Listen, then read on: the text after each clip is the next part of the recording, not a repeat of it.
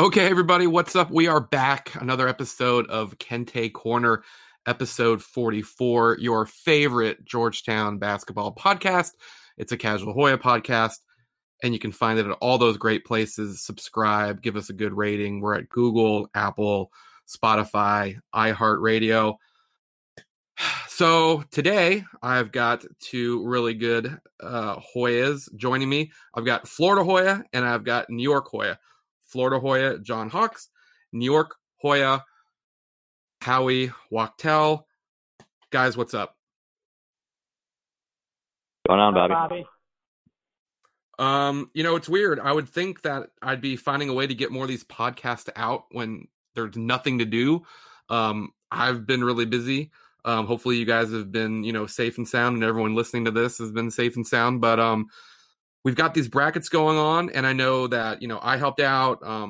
John had his own bracket, and Howie's the one that put up the one that is up on the Casual Hoya site. You can find new matchups in the Sadness and the Madness bracket every couple of days. Howie, how did this come about? Really just gave me something to do other than homeschooling and reading Beverly Cleary and making matzo pizza. This was a nice little diversion. I don't know. We put together something similar 5 years ago in 2015, just because it seemed like after every game, win or lose, you'd either walk out and say, man, this is like the best night of my life. I can't believe we won that game. Or more likely, especially in the last 5 years, you would say, I can't really remember feeling the pain that exists in my body right now. This is brutal. Oh, it's so nice to have emotions. Emotions are fun, especially during global pandemics.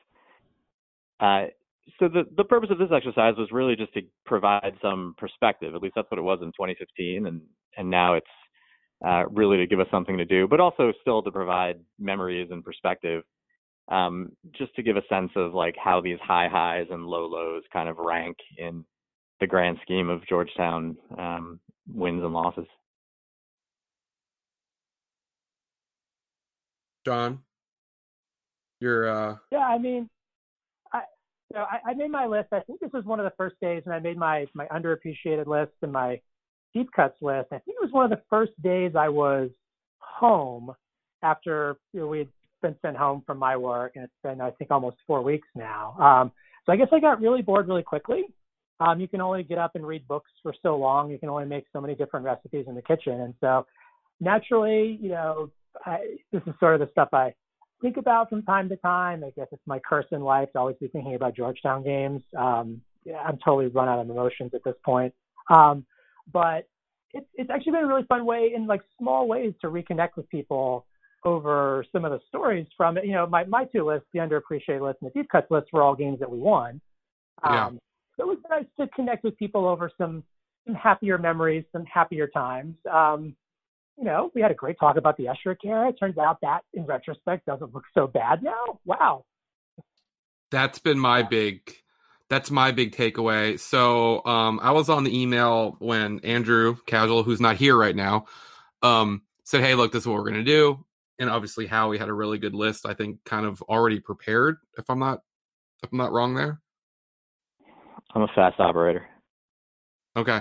So I did it from basically, this is just JT3 on. I went back to when I just, I'm sure you saw my list. I just went back, and it was pretty fun. I went back to from when I was first watching as a fan, which was Alonzo's freshman year, which they had made the Elite Eight. And at that point, that was sort of what they did. The other night I was watching the 1980 Iowa game on YouTube. And when you go back to the decade of the 80s, they advanced to the Elite Eight or beyond much more often than they did not. And so going through that was kind of fun, and just remembering like where I was as a kid, and then as I've grown up and now part of the media, and just it was pretty fun. Now that being said, and I've been at so many of these Sadness games, why in the world is there a Sadness bracket? Why? Bobby, I think the appropriate question is, why is there not only a Sadness bracket? No, man. I mean, I think if you're a Georgetown fan, a Georgetown follower, and, the sadness is, at this time of year when, even if, the world had been working perfectly right now, this time of year, you always hear, the Jordan shot. There's the Villanova upset, which probably isn't as big of an upset, but that's a different story. But as a Georgetown fan, you're always going to get that sadness no matter what. And when the NCAA or CBS rolls out all these classic games, and Georgetown's got, really good history. There's never any Hoya wins, right? It's always sadness. So I thought this, and that's why I specifically did not take part in ranking the sadness, because I've been at all these games. I don't need to relive that. I mean, I'll say a couple of things on that. And first, there will come a time, as improbable as this may seem, but there will come a time eventually where, we're halfway decent again. Maybe we don't finish ninth in the Big East, but maybe we finish sixth. Yeah. And the good times will come back. And right. I think having that extra pain in our hearts right now will make it all the more worthwhile when this team is finally good again, whether that's in 1 year or 50. The other thing is, what's kind of surprising when you do these exercises is for the years that are really, really good, that's when you tend to find the worst and most devastating losses out there, because you have these crushing losses only when your expectations are super high.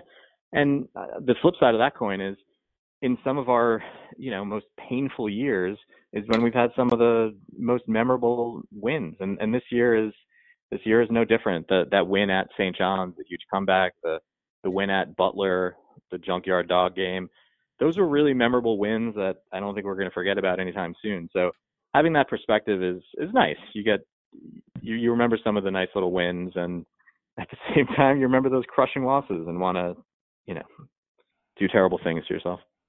Yeah. Yeah, I mean, whether it's a good game or a bad game, and really no matter how long ago these were, every game has some kind of small little story associated with it that you probably relate to on a personal level. You'll take like one small thing you remember out of that game, or there's something that you did with, a friend or a loved one, or something, nothing to do with the game, that you tie back to that game. And that's sort of, for me, what's fun about these is remembering, not, this specific game and this is what happened, but who I was with or what were the circumstances around it. Something that Howie said too, it is very much, some of these games that I think especially are the underrated ones are exactly the kind of games, like there's a lot of games from 2005, some of the wins we had that are really, really good, because it felt like, and again, this is something maybe not to do with the game itself, it felt like that season was somehow going to be really important. Like every win could have been really significant in getting us back to the tournament. Whereas, like, I don't know, how do you pick the sixth or seventh best win in 2007, right? Where does that fall on a list like this? I was looking at the games list from this right before we got on the phone call, and I was thinking, one of the games I think is really underseeded in the cynical bracket is the Villanova game that was just like, it's still only like 3 or 4 weeks ago this game happened. The one at the end of this season at Capital One, the 13th seed of a game. If we had won that game, how high would that have ended up on the delusional bracket? Yeah, it's a fair point. And I think at the same time, the reason why it's not ranked any higher, you're talking about the Jagan game, Jagan Senior Day? Yeah, and that's exactly why I'm asking about it. Yeah, because I think the sad reality of that is, that game was meaningful basically for one reason. We wanted Jagan Mosley to go out on a high note. And the fact that our, sort of underachieving, undermanned team all year made it that close and really should have won, and if not for this really controversial ending, would have won, still the game was fairly meaningless. So it's, ultimately it was really sad how we lost and that Jagan couldn't get that final home win as a senior. But at the same time, it was one of those truly rare games where the outcome was pretty meaningless. There have only really been literally 2 or 3 games in the last 15 years of the program that wouldn't mean anything in terms of trying to make the postseason or improve our ranking. And that was one of them. The other one was the last one I can remember was actually also against Villanova, where we got shellacked at home. But already, we're going to be out of the NIT, and that was the infamous kind of Tyler Crawford gyration master game that seemed to have turn the program in the opposite direction. So, yeah. So 2 comments. So I was on it early, and we just mentioned the last time, well, the only time your brother was on, our great bracketologist friend. Georgetown didn't win a game the rest of the time after he was on. So that being said, I was tweeting, I think after every game, I think maybe even during Big East play, I kept always saying, like, look, here's how many games they have to win to make the tournament. Here's what they have to do to get to 500. Here's what they have to do to make the NIT. And we don't really know what that means anymore, because you can be under 500, but no one's done it. Butler went at 16-16 last year. So I think that the Villanova game did mean something, because it's the NIT, but right now the NIT is a big deal for Georgetown. That's just where the program is. So you win, Jagan goes out on a win. It might be the biggest win under Ewing, given the circumstances of having like no players. So if they win that game, they can afford, then they go to New York, and even if they lose to St. John's, which they did, but the tournament ended and all that stuff, they would have assured themselves, a non-losing record, right? So they could have been a 16-16 team that made the NIT like Butler did the year before. So I get what most people mean, like it doesn't matter for the NCAAs, but that game actually did kind of matter. And it was to Villanova and all that stuff. So not as meaningless as maybe it, looks at when you just sort of glance at it. Yeah, look, I hear you. As someone who suffers through each and every game, no matter how trivial it might seem, right. I take the point. No game is meaningless. I think in the grand scheme of things, though, there are very few games that, whether or not we're going to make the NIT has really only happened a few times. And that dates back to the last 20 years.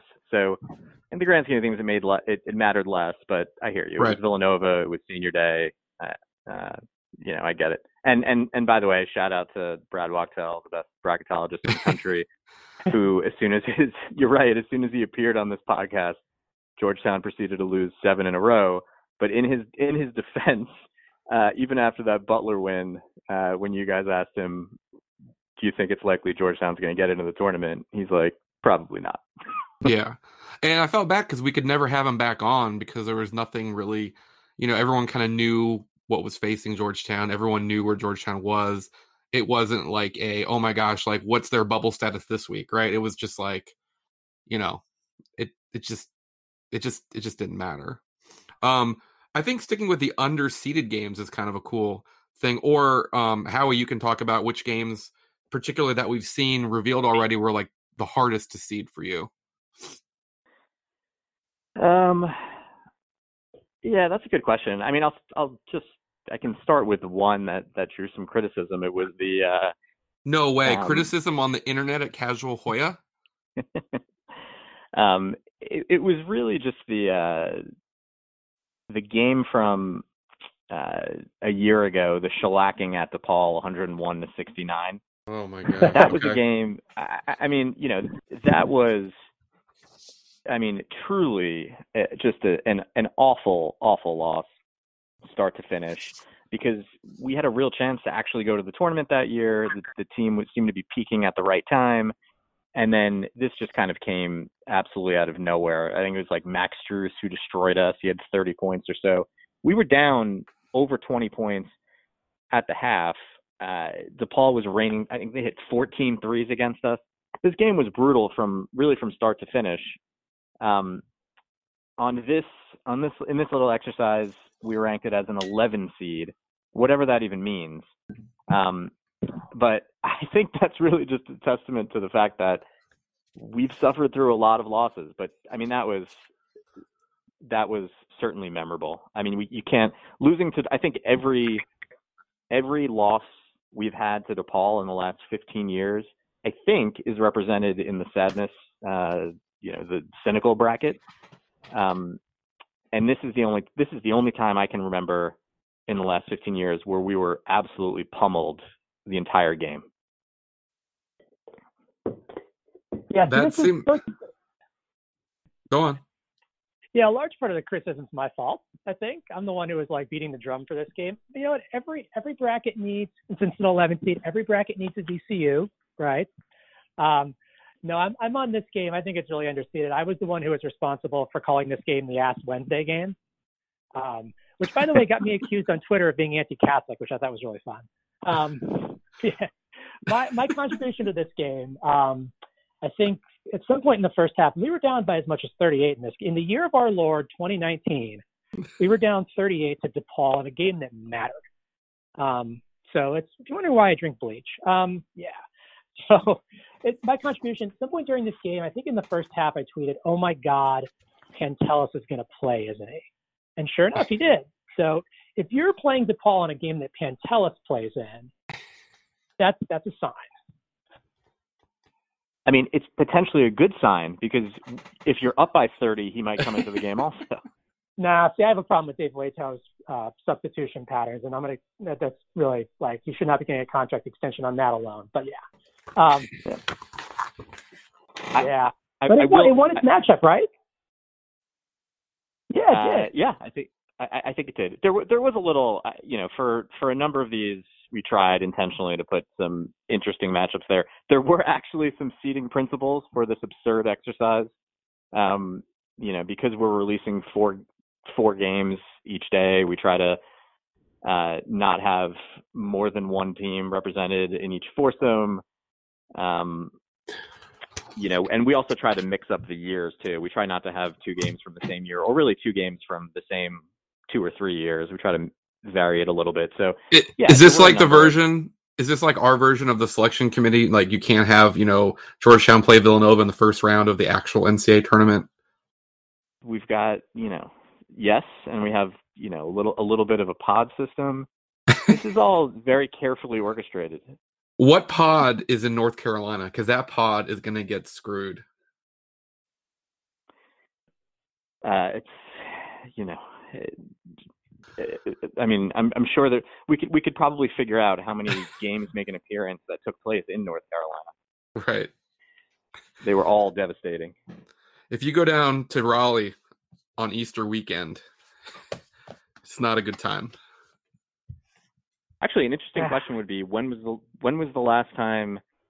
Actually, I shouldn't say when was the last time Georgetown won a game in the state of North Carolina. We won the game before we lost to Davidson, and that was in Raleigh. Where was the Charlotte game a couple years ago? The Charlotte game was in Charlotte, right? Yeah. We also won at Davidson. Yeah. Yeah. But I don't know if there's been any others. Oh, actually, yeah. We won at North Carolina in the NIT. Yeah. Which, looking back, like I said, I know I've said it many times, and people are probably thinking I'm related to Esherick at this point, but what all these exercises have done to me is realize, wow, it wasn't that bad of a time. It's kind of my takeaway from all this. What's that? I mean, I think that's just an accurate statement. Yeah, but so, like I said, I'm giving away my age. I was a kid, and I started liking them late 80s. So when Esherick took charge, I was in college. When Esherick took charge, I was in college, and I just got into JMU, I think. And it was just like, at that point, Georgetown fans, it was just like, look, this is terrible. We have to, this is just falling apart. And looking back, it was like, that's not really accurate. But that is, and if I talk to other people, I've asked this, offline to a lot of people recently. And I had one person, one pretty knowledgeable fan say, didn't in Esherick's last year, we only won 4 games? I said, well, in the Big East, they won 4 games, but they weren't 4-25 on the season. And I think a lot of people have that view, and it's not accurate at all. Yeah. Yeah. I mean, I think, go ahead, Howie. No, go ahead. You go ahead. Yeah. I mean, I think maybe one of the things the bracket does show, actually, to JT3's credit, is one of JT3's trademarks is even up until the last year. Even in the bad years, there were lots of good wins. Sort of famously in the 2009 NIT year when everything fell apart, Georgetown beat Villanova and UConn, who both made the Final Four at opposite ends of the Big East schedule. Right. In 2014, they beat Michigan State, and I think Michigan State went to the Final Four that year. In JT3's last year, they beat Oregon. Oregon made the Final Four that year. That was not something that Esherick ever did. That really is the major difference there. I like that. You're kind of talking me back. Okay. I mean, I think I would agree with that. I mean, I think there were two glaring deficiencies during the Esherick years. One was exactly what you just said. So we would almost never beat teams we weren't supposed to beat. We would constantly get shellacked every year by teams like UConn, for example. I think we beat Syracuse once in those 4 years, or 5 years. And the other thing is that there was really zero offensive flow, offensive efficiency, offense.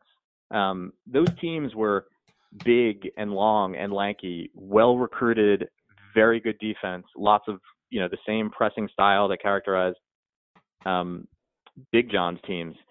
And yet at the same time, we couldn't shoot, we couldn't pass, we had very, very little offense. And so anytime we produced any semblance of an offense, it seemed like it was a miracle.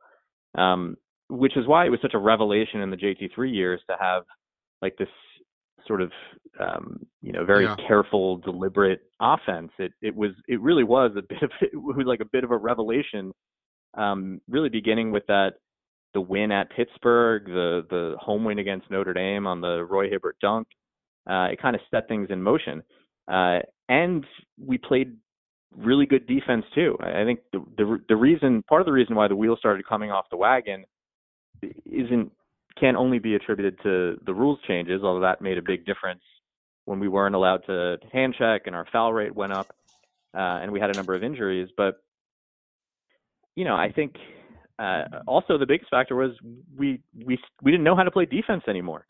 JT3 was a pretty consistently solid defensive coach until those last few years. And when we stopped playing defense, we never started again, including in the last 3 years. We haven't been a good defensive team in the last 5 years. And that sort of begs the question, would you rather have no defense or no offense? Yeah. Yeah, I think both of you guys have done a good job of looking back at that. I guess with Esherick, and we don't have to do the Esherick podcast, although it has become a favorite topic of mine. When you look back at those rosters, and I've said this before on here, it almost seems like if Ewing could recruit those type of players, and given the way he seems to have I think Patrick has a great ability to coach offense. They can't play defense at all, where, you say Esherick was the opposite. But I think that if you get the kind of athletes and kind of just like the guys that can play multiple positions like Esherick seemed to have, I think Ewing would have a lot more success. And I think just looking at a roster with like Harvey Thomas and, Bethel and Hall, I think we're part of that class. And just, I don't know. It just seems like Esherick was an extension of John Thompson Jr. And I think Patrick is trying to he's sort of brought a lot of what John Thompson Jr. kind of wanted the program to be, and just the way he's sort of doing things. And there's a lot of that, but for whatever reason, he's not getting the kind of recruits I think people would have wanted going into year 4.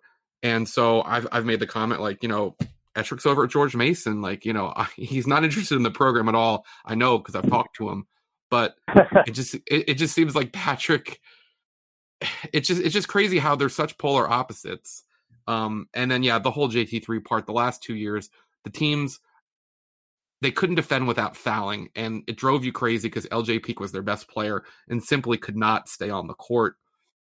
I was of the mind that I thought it was probably maybe easier to fix that than go somewhere different, but that's an entirely different podcast. But yeah, my appreciation for Esherick has changed over this, and his ability to recruit guys. I mean, they're still getting guys, guys were going to the NBA, even some guys that didn't work out. I mean, a guy like Demetrius Hunter, like, has Ewing had a guy like that yet? I mean, maybe in this next class. It just seems like there was still, maybe it was an extension of John Thompson Jr. I don't know, but there's some things of Esherick that I think I'd like to see out of this coaching staff.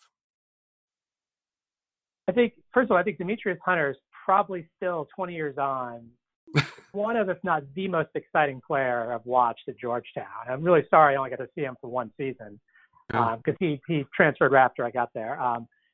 Actually, I want to push back a little bit on the Esherick and Syracuse thing. one of my favorites, since I think today one of the games on the delusional bracket was the 2013 Syracuse game. That's the 1 seed in one of the brackets, right? Yep.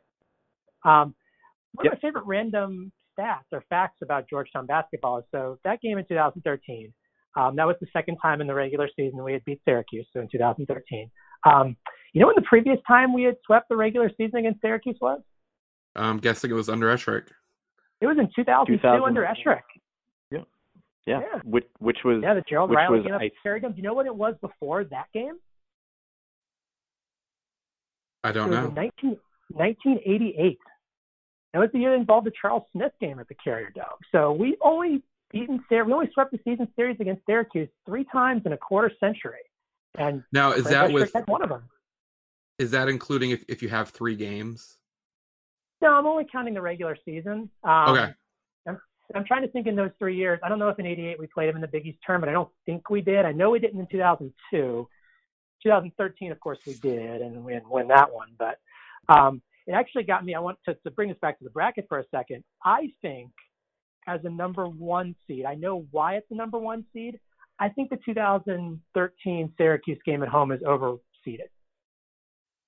Okay, so I'm trying to keep up. So you think it's a delusional or?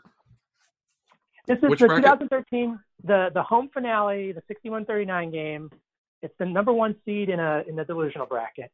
Okay. I think that game. I know why it's the number 1 seed, and I get it. I think it's overseeded. Okay. Okay. So this is my thing. When I hear people on TV say these things, and since I'm talking to you, I'm going to ask you: if it's underseeded, what should be seated above it? So I don't have the full bracket, so we don't know for sure. Oh, okay. Well, so, you can just guess. Right, I can kind of guess what I think some of the other games are. Actually, I think that honestly one of the 2 seeds that we've revealed so far in that bracket is the 2010 Big East tournament quarterfinal. I sort of think that one's a little overseeded too. The Big East tournament final in 2007, you could switch that up to a number 1 seed maybe. Here's my logic for why. You can tell me if you agree with me. One of the things I would consider if I were making a bracket like this and seeding games like this is, what was the importance of that game? Like, what did it get us? Or what was the fallout from that game? Right? And there's no denying, look, we won a Big East. We shared. That was one of the other things. There was a 3-way tie for the Big East that year. Yeah, but who was the 1 seed in the tournament? That's true. I mean, we were a number 1 seed, but if you're talking about tiebreakers, right? Like, okay. Hey. But it's my problem with that game is, first of all, as an actual game, it's a dud game. It was not an entertaining game. It was a boring, drudgy. Cuse capitulated like 2 minutes into the second half. But hey, look, it's fun to blow out Syracuse. No argument there. In that moment, though, you feel like Georgetown's on their way to the Final Four, and they got to wave bye to Syracuse on their way out the door. Of course, 2 weeks later, I was there as they cut down the nets. But okay, go on. This is where I'm going with this, right? It's fine and dandy. Like somehow John Thompson doing the splashing thing at the end of that game isn't as cute 6 nights later when Syracuse beats us in the Big East tournament, and like 3 weeks after that when Syracuse cuts down the nets to go to the Final Four at Capital One after we got knocked out of the tournament by FGCU. Maybe in a world where FGCU doesn't exist, this game to me could be higher, but I can't look at that game anymore. And I've watched clips of it on YouTube and stuff. I can't look at it anymore and not feel this like pang of sadness and regret. Like I think of this game honestly as like the last great game that we had at Capital One Arena. It was basically a sellout. I don't think any game since has gotten within 4,000 or 5,000 of that attendance. If you watch the game, you can see the stone walls in the background. Like that's kind of, oh yeah, right. Yeah. That was a thing once too. Like there's so much stuff that feels like we lost like almost right afterwards. That like it's almost like you're watching like the pre-funeral of the program when you watch that game. I mean, I will defend this one vigorously. I mean, I think you made a lot of the arguments for me here. So I think in seeding these, it's kind of how did you feel the moment this game ended, whether it's a win or a loss. And in this case, there are 2 dates of wins that I remember. One is January 21st, 2006. The other is March 9th, 2013. And I don't know why those dates have remained in my head, but I mean that game against Syracuse, that was their last year in the Big East. I mean, that's a season which we started off conference play dreadfully. We were 2-3, and then we went on that epic run that culminated in the last ever, what we thought at the time was the last ever Big East game between Georgetown and Syracuse. You had Raftery announcing it. You actually had a Georgetown crowd. The athletic department did a really good job of, or the ticketing office did a really good job of keeping all the Syracuse fans out. I mean, it was incredible from start to finish. It was standing room only. And the fact that we not only beat them, but shellacked them. I mean, this was the most lopsided Georgetown win over Syracuse that is reflected in these 15 years. It's also the lowest point total by a Jim Boeheim team ever, I think. And the fact that was in the last game in that moment to also clinch the Big East title for us. Yeah, it was the regular season, but kind of gave us confidence going into the next brutal 2 weeks, as it turned out. But at that moment, I don't know if I felt better about an outcome or attending a Georgetown game. Something else that maybe you guys missed? At that point, I believe Georgetown had not secured the commitment of Isaac Copeland. He was at the game. That's right. Yeah, I know. So he was a 5-star. At that point, everybody, I think that's the last 5-star Georgetown's brought in. There was at least one huge, like, Isaac Copeland, whatever those big heads that the students make. The Patrick Ewing was sitting courtside. I know because I interviewed him, seeing if he would say anything interesting for an AP story. When you go, I was there, I think at 9:00. Game day had set up over on the corner, caddy corner, looking at the benches, closer to the Syracuse bench. It was a crazy moment. And in that moment, and the students rushed the court, which Ben Standing and I almost got run over. I remember I grabbed my computer and it got really, really dicey for a minute. But at that moment, it did seem like Georgetown was high. And I think that's what John's saying is it almost seems like that's the last time they mattered. So for him, it just has too many negative connotations. But in that moment, it was incredible. And I get what Howie's saying. Yeah, I won't deny in the moment that it's incredible. And I think that game, I'm almost positive that's the game that has the Georgetown's attendance record at Cap 1-2. That was 20,972. I think that's the one with the attendance record. Okay. As a crowd, I mean, as a full scope experience, I came down really early, went to the game day thing before the game, hung out after the game as well. As a crowd for a game, it's a top 5 crowd probably. It's not a top 1 crowd. Probably I don't know if it's a top 3 crowd necessarily, but it was a great experience. Yeah, I can't get past everything that happened in the few weeks after that. Like I feel this weird these weird conflicting emotions about that game. So Howie, I'm not sure which of your 2 seeds have been released. I'm not gonna pretend like I know. So I don't know if I want to suggest what seed I would possibly move it to. If I had to switch a 2 and a 1. So I don't know if we want to like spoiler alert or if we want to just hold this. No, it's fine. I think most people can guess the 1s and 2s in most of these, but I mean, I can tell you what the final 1 seed is. I'm guessing your final 1 seed's the Vanderbilt game. Yeah. So I think the 2 seed for me that I would move up, and this is the problem with a lot of Georgetown's best wins, is that they're just not exciting. And that's why they don't make loops of old classic reels or whatever. But it's crazy to think that, since 1989, even though they've been in a lot of Big East tournaments, particularly in the 90s, just that beatdown of Pitt was just like, look, this is the tournament Georgetown owned when it started. They're back. And if you want to argue that they don't get there if they don't do what they do on Friday against Notre Dame, I wouldn't be adverse to that. But I think it's one of those games. But then all of a sudden, you've got all these 2007 games, right? So I don't know. Yeah, no,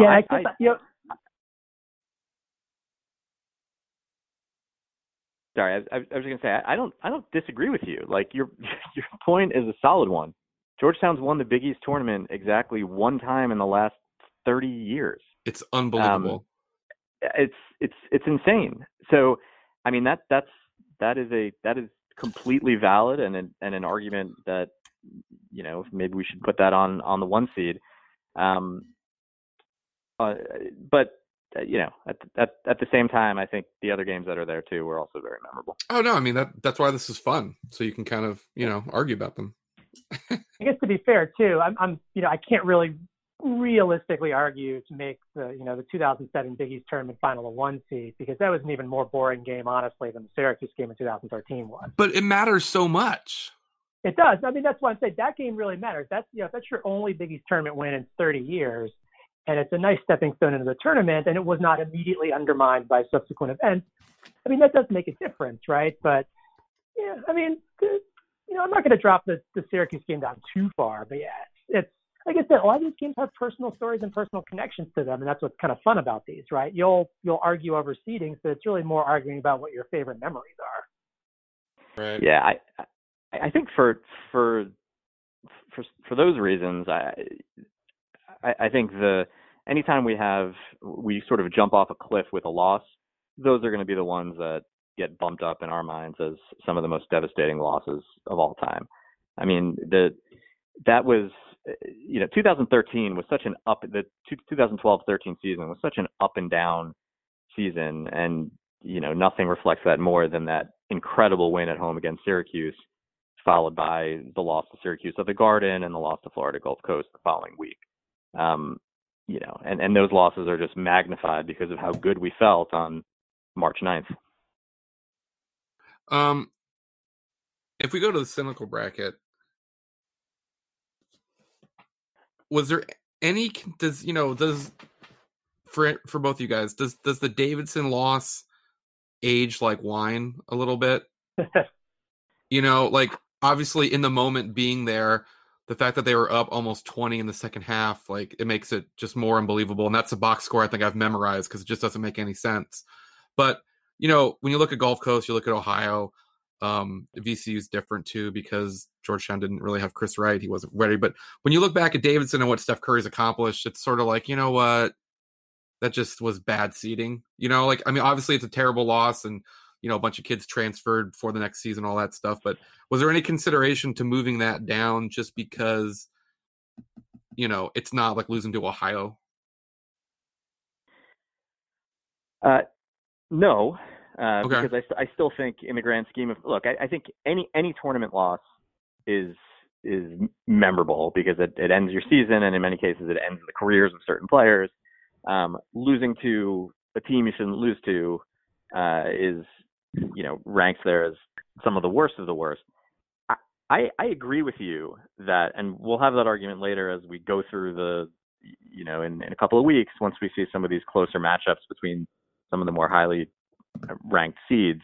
Yeah. But look, I still think the Georgetown Davidson game, the outcome was devastating on a number of levels. Not only because we were a 2 seed and we lost to a 10 seed in Raleigh, but because that was the last game for Hibbert, Wallace, Ewing, and we were up by 17 in the second half. I know. I will say that for some ridiculous reason, just a few days ago, I rewatched the second half of that game, just wondering if it was as I remembered it. It's been on. Yeah, big surprise. What's that? He said it's been on. It's been on. Yes, it's been on, and it's on YouTube. I actually, my memory of the game was a lot worse than what actually occurred. So I just remember Roy Hibbert being in foul trouble. We had a few players in foul trouble throughout the game, throughout the second half in particular, and that Steph Curry just went off and killed us in the second half. It wasn't exactly like that. I mean, we were up 17. We were up so many points that, you know, this is back when you didn't have 4 different networks airing all the games at the same time. So like CBS kicked our game off because it looked like we were going to win. Oh, really? And to be fair, most of those JT3 teams that were up double digits rarely, if ever, lost just based on the way we played. There were probably literally only, I think, 3 games in the JT3 era where we lost after being up by 15 or more points. I can name the other stunning. one. I don't know. There's the Syracuse one from the '06 tournament, which is a disaster. We're up 15 at the half in that one. Yeah, and then And the other one at Xavier. At Xavier. Yeah. So I don't know if it's only 3, but Yeah. I kind of just made that number up. But Okay. but that's all I can remember too. Those are the 3 that jump out. But anyway, like in rewatching the second half, we played really good defense on Steph Curry. He was something like 3 for 18 at one point in the game. He made an awful lot of free throws. That was the killer. He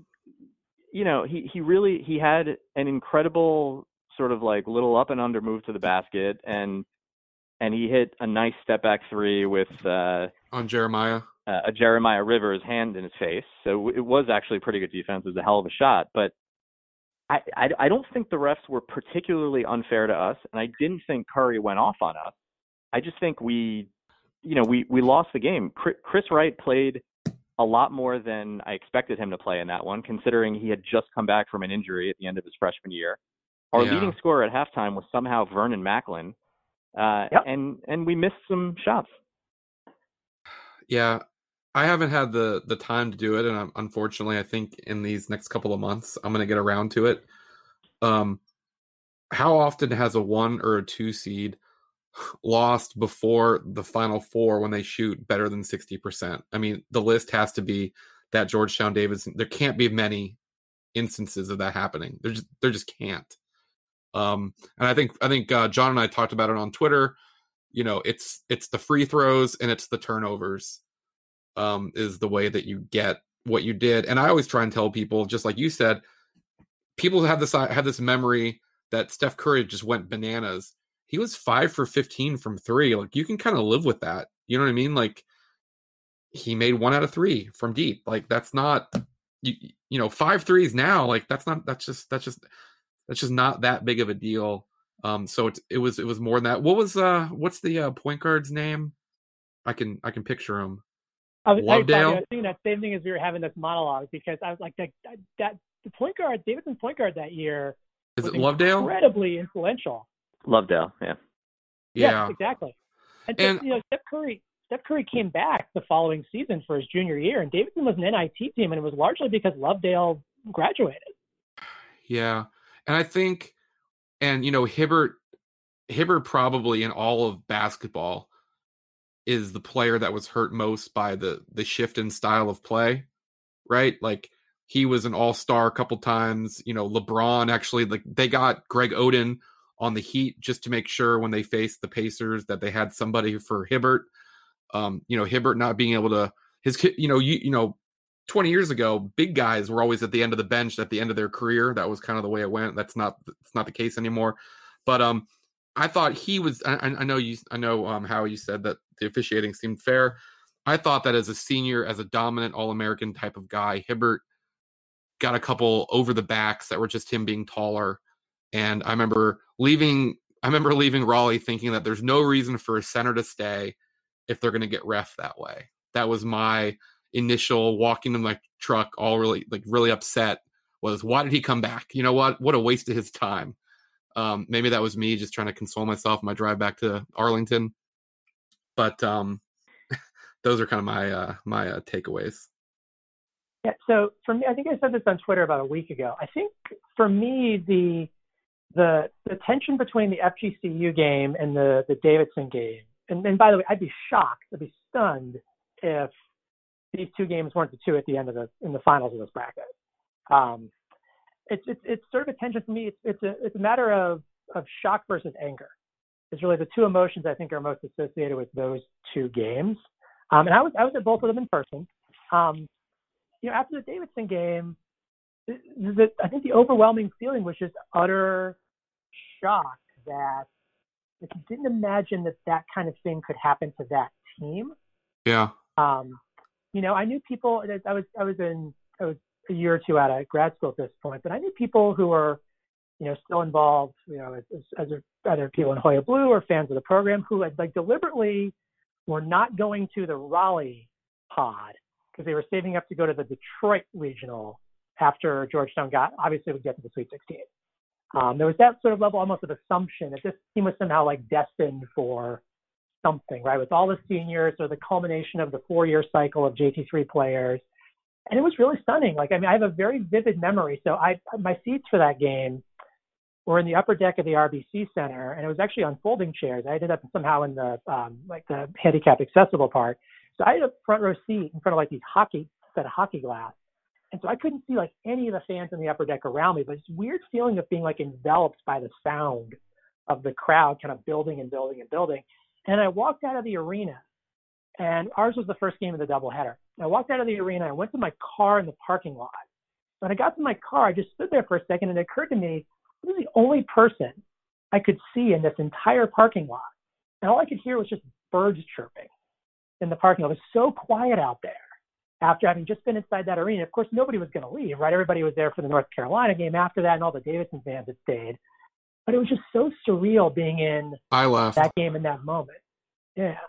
But I was at the FGCU game, also sitting roughly in the front row of an upper deck. And I will tell you, the group of there's a long story of the circumstances for why, a whole bunch of young alums were sitting together in that particular section. But I have never heard such vitriol and just out and out anger directed at, like, not just the team, but just the entire institution itself. Over 2 hours and at that game. And I've sat through all the games at the end of the JT3 era. And since then, it was anger unlike you could even imagine. And I kind of resisted the idea for a few years, but I really do feel like that basically on that night, like the JT3 era was gone. It took 4 years, but it was so gone at that point. Really? I honestly believe that just nobody was ever going to truly be on board again. After that, it was just such a last straw. Like I said, I resisted it for a few years coming back around to this, but I honestly feel like so many people just gave up at that point because you'd been burned so many times. You've been burned in 2000, the shock of 2008, 2010 and 2011, those blowouts in the tournament. 2012 was a likable team, but they still didn't get to the second weekend, and you thought, okay, maybe they finally righted the ship. The Big East regular season champions, lots of great games, a great player in Otto Porter. It felt like a team, hey, they can go some places. And to have that rug pulled out from people, man, I got to tell you, it was unlike the only other game I can compare it to was the last game of JT3's tenure against Villanova at home. It was something else. I don't think anything you're saying is controversial there. I think that's right. I think that marked a turning point in JT3's trajectory, because you could sort of, it had been 5 years of this, right? It had been, the loss to Davidson, fine, it was Steph Curry. 2009, we didn't even make the tournament, so we didn't have the opportunity to flame out early, even though we lost the first round of the NIT. 2010 didn't make any sense at all, losing to Ohio. 2011, we lost to VCU. 2012, we lost to NC State. 2013, I think, cemented what everyone else in the country was already saying, that, we were sort of chokers in the postseason, but, those of us who were holding strong just didn't want to believe. And that kind of caused people to kind of start looking the other way a bit and questioning whether the system was really hindering us. I'm not one of those people who was calling for JT3's head. Truth be told, I was not one of those people calling for JT3's head when everyone else was, when the decision was finally made to move on, because I enjoyed the fact that we were, winning for virtually every season during the regular season under JT3's tenure, and I knew what it was like in years before JT3. That said, I'll quibble with one thing you said, which is, you'd be hard pressed to believe that we won't end up with the sort of Davidson versus Florida Gulf Coast at the end. Spoiler alert for tomorrow morning, but we're gonna reveal the Armand Bassett region, and that 2010 loss to Ohio is, I think, not only worthy of a 1 seed, but in my mind that was a worse loss than the Davidson one. That 2010 team was really good. Greg Monroe, Austin Freeman, Chris Wright. We had a lot of firepower, and we laid an egg. And it wasn't to Steph Curry. It wasn't because Chris Wright had a broken hand. there wasn't any, chemistry issue between Sapp and Wright. We just laid an egg to a team that wasn't good. And it's, what is it? Is that potentially the only game in which we were upset that the team did not move on to do things in the tournament, at least make the Sweet 16. Ohio wasn't good. So yeah, I gotta say, it's probably a really good thing in retrospect that the Casual Hoy interview with Julian Vaughn did not happen until after JT3 had been fired. Because, man, so that's of course the one where Julian Vaughn revealed that when they were doing the walkthrough of Ohio's offense the day before the game in practice, the scout team or the backups kept scoring on the first team defense, and they were really confused and had no idea how to handle this. And eventually JT3 just threw his hands up and said, F it. And they went home. And I honestly, having been at that game, we all saw that game. Yeah, that makes sense. So you guys are doing a good job. I want to go back of talking without me, which is probably best for everybody.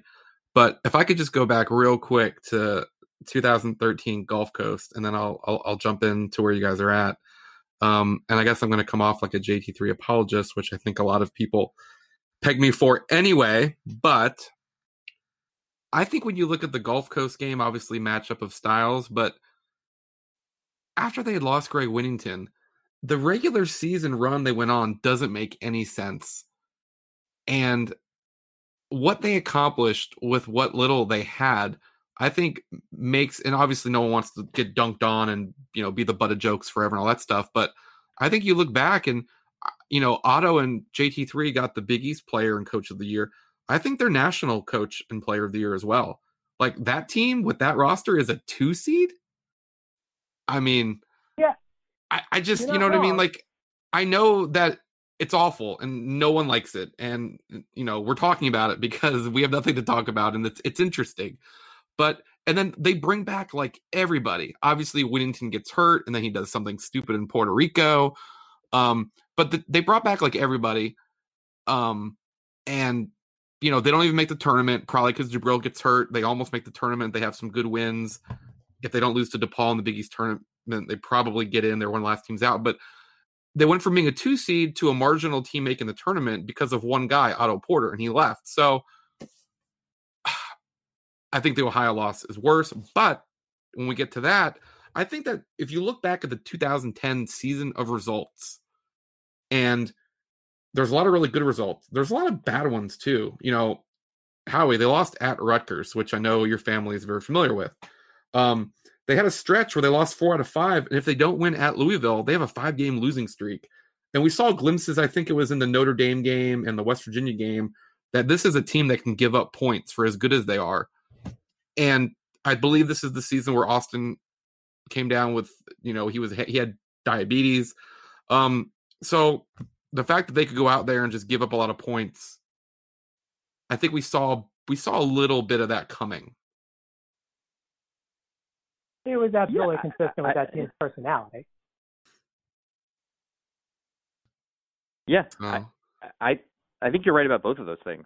And look, I've always been a JT3 apologist too, and was really sad to see him go when he was pushed out. But I think you're right. And you would often see this sort of overcorrection during a number of those JT3 years where, our defense was really, really solid in, 2006, 2007, 2008. And we gave up a lot of points after Hibbert, Ewing, Macklin all left. And then he would try to bring in, different types of guys to account for that. We went through years also, towards the end of his tenure where rebounding was a significant problem, and he would try to kind of overcompensate for that a bit. You're right to say that the defense wasn't always solid in the JT3 years, especially in the last few, and especially after the rules changes. Yeah, they just didn't recover. Do you guys feel like we've talked about this bracket a lot or enough now that we could dive into the only actual George? And we're going to come back to the bracket. This is a big undertaking that Howie put on, and there's a lot more to talk as the results keep coming in. We see what's happening, but Georgetown did what they had to do, they picked up a grad transfer point guard. We all knew they needed one. They got one, Jalen Harris from New Mexico and Arkansas. So it'll be his third stop, much like Terrell Allen. What are you guys' initial thoughts on this? He started 2 years ago, and then last year a new coach came in. He didn't play as much. Somebody want to go first? Yeah, I mean, not that I'm a huge follower of recruiting even on the transfer market, or SEC is not one of the conferences I follow the most, but I think the best way somebody I've seen put it online about Harris coming in is he's probably going to play the role of the bridge point guard, right? The guy who bridges you from, kind of an interim season. And I mean, barring any kind of major developments, it's hard for me to envision this coming season, if one exists, being anything except for kind of a placeholder season as the team tries to rebuild. So the way I've seen Harris described it, somebody who's going to play the role as kind of the bridge from, one side of a rebuilding process to another. And the idea is, I don't think, the idea, you don't need somebody to come in necessarily for the type of team this is probably going to be next season to be a big scoring guy like Rodney Pryor, or somebody who's going to have a lot of offense run through them like Omer Yurtseven, right?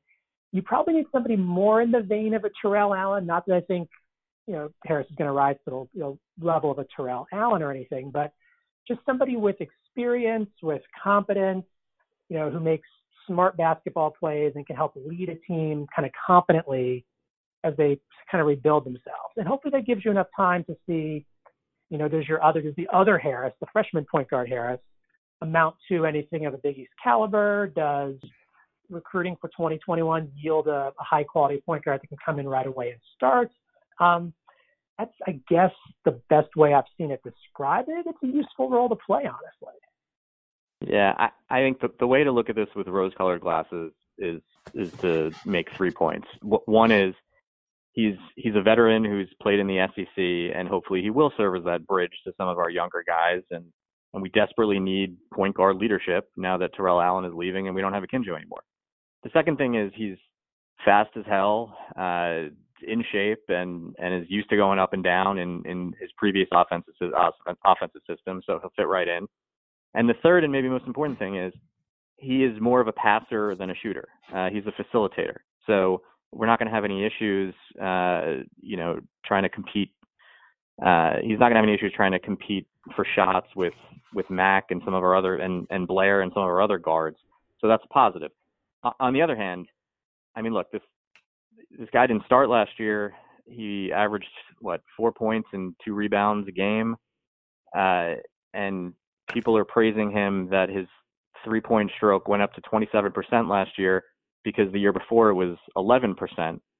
So, and he's not known as a real defensive player. So the idea that we'd bring on someone who's not a great perimeter defender on a team that ranked worst among major power conference teams in perimeter defense and has ranked worst in the last few years, and also someone who can't shoot, all of that seems a bit of a stretch to me. But look, if he can facilitate, provide veteran leadership, maybe we'll get lucky. Yeah, I mean, a couple things obviously stick out real fast. His 5.6 assists per game 2 years ago under Mike Anderson, that's a pretty big number. To put it in Georgetown terms, it's better than what Akinjo did his freshman year when he led the conference in total assists. It's about at Kevin Braswell's average, who's the all-time leader. I'm just throwing that out there as, just what does this assist number kind of translate to what Georgetown usually puts out? And, a lot of Georgetown assist numbers are skewed for a long time because of the way that they played. But you can't really overlook those kind of assists. And, I think obviously we know Ewing likes to get up and down. I don't know about his defense. Howie just kind of made me upset, or not upset, but sad to hear that he's not known as a defender. I was kind of hoping someone that shoots 11% from 3 during a season does so because they're a great defender. And, they've kind of got like a Jeremiah Rivers issue with shooting. I actually looked up Jonathan Mulmore's 3-point shooting stats, and they're really good because he didn't shoot a whole lot. I'm sure you guys can picture his stroke right now. If I told you to close your eyes, you could probably picture Jonathan Mulmore. Because I was like, oh, this has to be like like the lowest percentage anyone's had since Mulmore, and I want to apologize to Jonathan. He actually shot a pretty good percentage. He just didn't shoot a whole lot. So I don't know. When John just talked about how next season, I think we've all, assuming there is a season, I really hope there is one. If college basketball is played in the 2021 season, Georgetown's not expected to do much. So part of me says, well, why do you need grad transfers? Why, if you're not going to do anything anyway, don't you just sort of, do you want to just throw Beard and the other Harris out there and look, we're going to need you in 2 years, because year 5 is probably going to be, I would think everyone around is going to, year 5, hey, you're going to make the tournament. That's going to be a really big deal. So, but at the same time, you don't want to go out there and bottom out. So I get you do need to get some veteran players. But have you guys given any thought to that idea of, if you're going to be bad, why not be bad young? I guess I don't know if several, what are we now, 5 years since an NCAA tournament appearance. I don't know if you have the luxury of being bad for the sake of being bad right now. Okay. You know what I mean? Yeah. I think that's right. And there'll be another opportunity to talk about kind of the prospects for next season. But I think in the last 15 years, there's been only one season I can remember where we had no realistic chance to go to the tournament. And that was Patrick Ewing's first year, where there was still excitement to see what the new system would be like. But we didn't have a particularly strong roster that year. And our scheduling was so atrocious that even if we did really well in conference play, it was going to be a long shot for us to make the tournament. I kind of, even without seeing the schedule for next year, this is kind of how I feel heading into next season. I think we're going to be preseason 8th or 9th, and if we make the tournament, that'll be very surprising. And I know the Big East is losing a lot of seniors, a lot of veterans, and so maybe we'll have more of an opportunity to sneak up on some teams, but I don't like the fact that I'm not optimistic heading into next year, and I feel like I am usually optimistic heading into most seasons, and then I'm disappointed.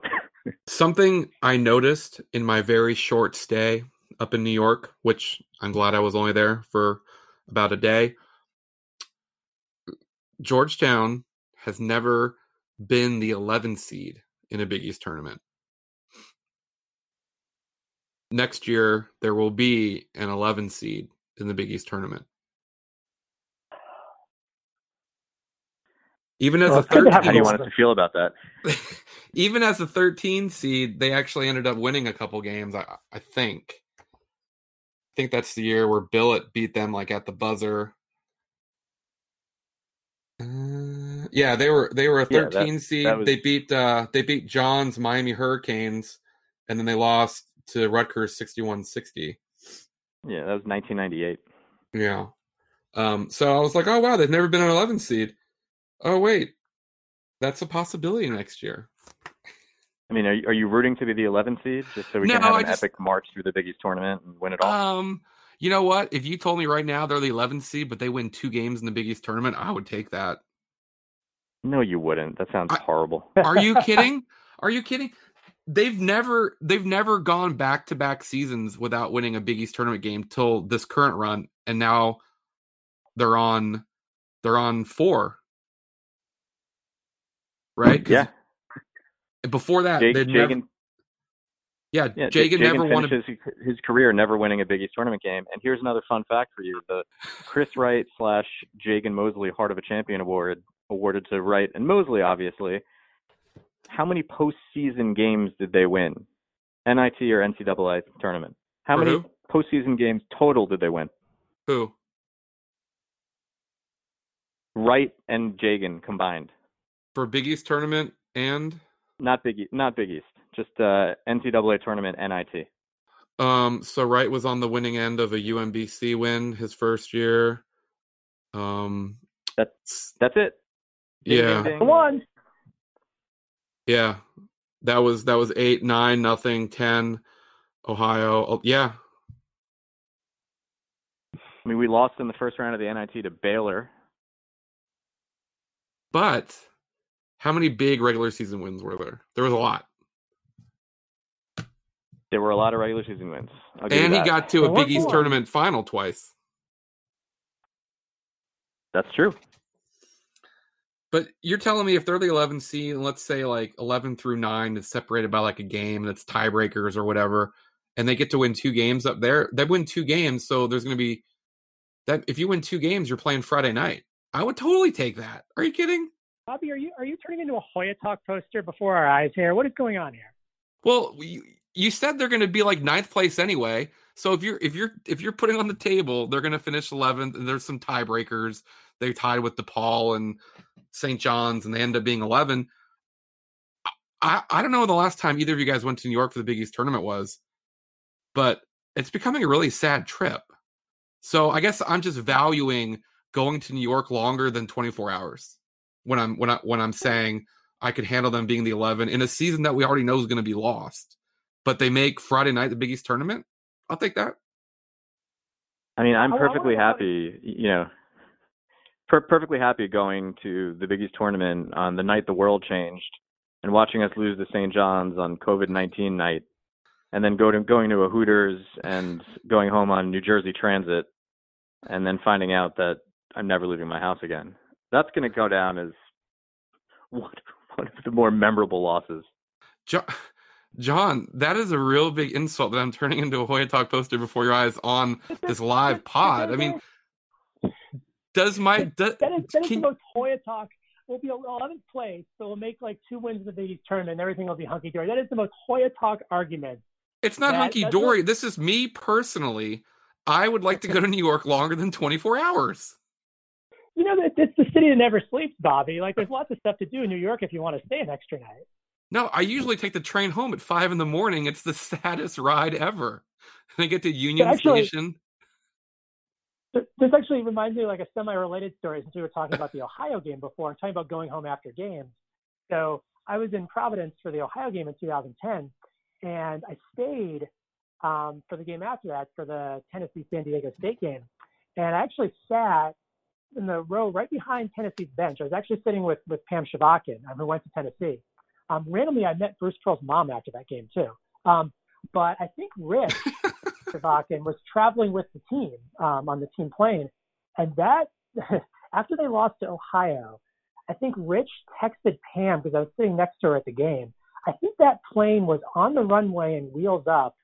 Like, it felt like definitely before 10 minutes were gone in the first half of the next game, and maybe even before like the second media timeout. They got the heck out of Dodge. I wish I had been on that plane, because I waited till the morning. I drove to Providence. Yeah. I remember your story. You and I have almost the exact same story of how we got there. I was working nights at that point. I got off a night shift at like 4 a.m. I had somebody cover for me. I came home, slept for like 2 or 3 hours, and I drove solo up to Providence. Yeah, it was. Why do we do this to ourselves, Bob? I drove solo up there as well, and on the way home, I actually took the long way, because at the time The Office was a really big show, and I was, I don't know, sort of depressed. And so I said, I'm going to go through Scranton on my way home. And I went to the I went to the bar. They go to Poor Richard's. Yeah. And it's in a bowling alley. Like, it totally sucks. Okay.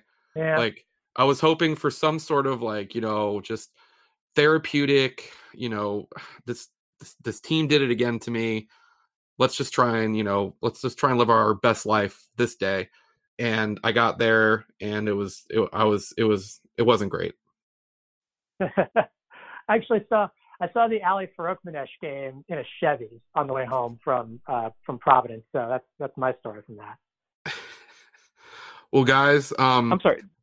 Did you say you're rooting for us to be an 11 seed next year? What is wrong with you? Look, okay, when Hoya Talk. No. But it's with the stipulation that they play Friday night of the Big East tournament, and anything could happen. Actually, I will say I am very much here to be like a casual observer for like the 24-hour period of like Georgetown fans online, if this comes to pass, like leading into 11 seed, after whatever an 11 seed season looks like, after the entirety of that, I'm here for the 24-hour period as we talk ourselves into what could possibly happen on a Friday night at the Big East tournament. I mean, look, I haven't put a lot of thought into this. I know it's going to be. We'll probably play in the 2 seed. It's probably going to be like, Mark, you get like Zagorowski list or whatever, Creighton. We're going to convince ourselves, they're kind of soft if they don't hit the 3-pointers. We're going to be down 25 after the 8-minute mark. I mean, look, what do you guys think is a realistic finish for next year? It's not like it's not like Georgetown's going to come out predicted 3rd and you've got Bobby over here being like, oh, I'm cool with them being the 11. Like, it's a team that's going to be preseason poll. They're going to be 9 or 10 or 11, right? I mean, this is like right within like their plus or minus like, a place and a half is going to be 11. So I'm saying they are the 11 with like, let's say they go out in that tournament, they upset UVA, they beat them like 52-51. They do some stuff and then they finish 11. They win 2. They haven't won 2 games in the Big East tournament in like, how long has that been? 10 years, 2010. Right. That's the last time they won consecutive games in any tournament. If you count the Big East tournament as being, a postseason event. So I think that's it's a pretty reasonable thought to be like, hey, you know what? Because the best part about playing Friday at the Garden is it's at night. So you've got all day to do stuff. Like the last time they played was 2015, right? When they got down by 1 million to Xavier, and then they almost came back, but they didn't. It was a pretty fun day. I had that as an underseeded game, by the way. So you guys are very anti the 11 seed. Yes, I don't know if I need to explain it to you, Bobby, but generally the idea of sporting events is to win. Yeah, and in this case, I don't think there's any better chance of them getting a shot to go to the Big East tournament final than to have guaranteed your place on Friday, which is what my hypothetical bullshit situation has them doing. They're 40 minutes away from playing for it all. So my question is, since you're clearly on some kind of club drugs here with this scenario, why didn't you just say they make the final? Because that just seems really unrealistic. I'll go to that game. So because, by the way, that game is also at night, and you've got the whole day to hang out in New York City. Yeah. Well, I'm just, it's a very modest scenario. But so basically, you're the 11th seed. You play 6th seed. What's that? Providence. You beat Providence, and then you have the 3 seed waiting for you, which is, I don't know. But I just think I guess I just want them to win in New York so bad that I'm willing to sacrifice the entire regular season. Let me just getting back to you want them to win in New York so bad. So just getting back to that memorable win at the Garden we had during the regular season, the big comeback from double digits down, winning dramatically at the end. Just to put a finishing touch on how depressing things are. I don't know if you listened to the Jagan Mosley interview that was up yesterday, but question. So one fun fact, he said that he found out he was going to be in the slam dunk tournament because of something Bobby Bancroft said. Wait, what? So he called you out and said that you tweeted something saying he was in the slam dunk competition before it was called off, and he had never. It was the first he heard of it. But the other thing, you're more prominent than you think. The other thing is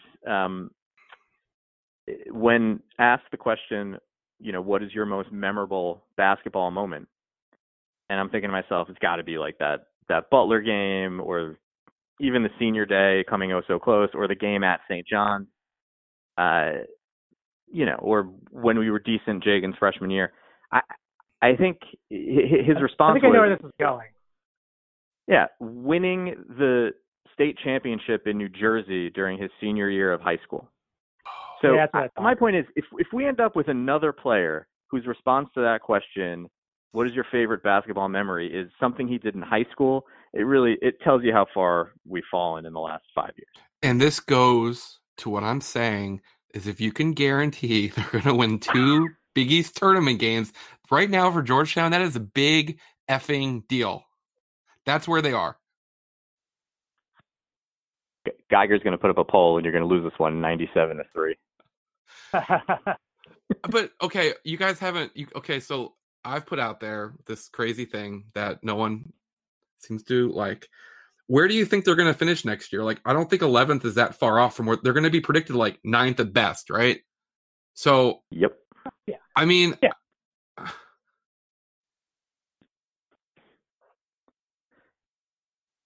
It's not. I'm not saying something. I'm not putting them in a position that they're not close to already.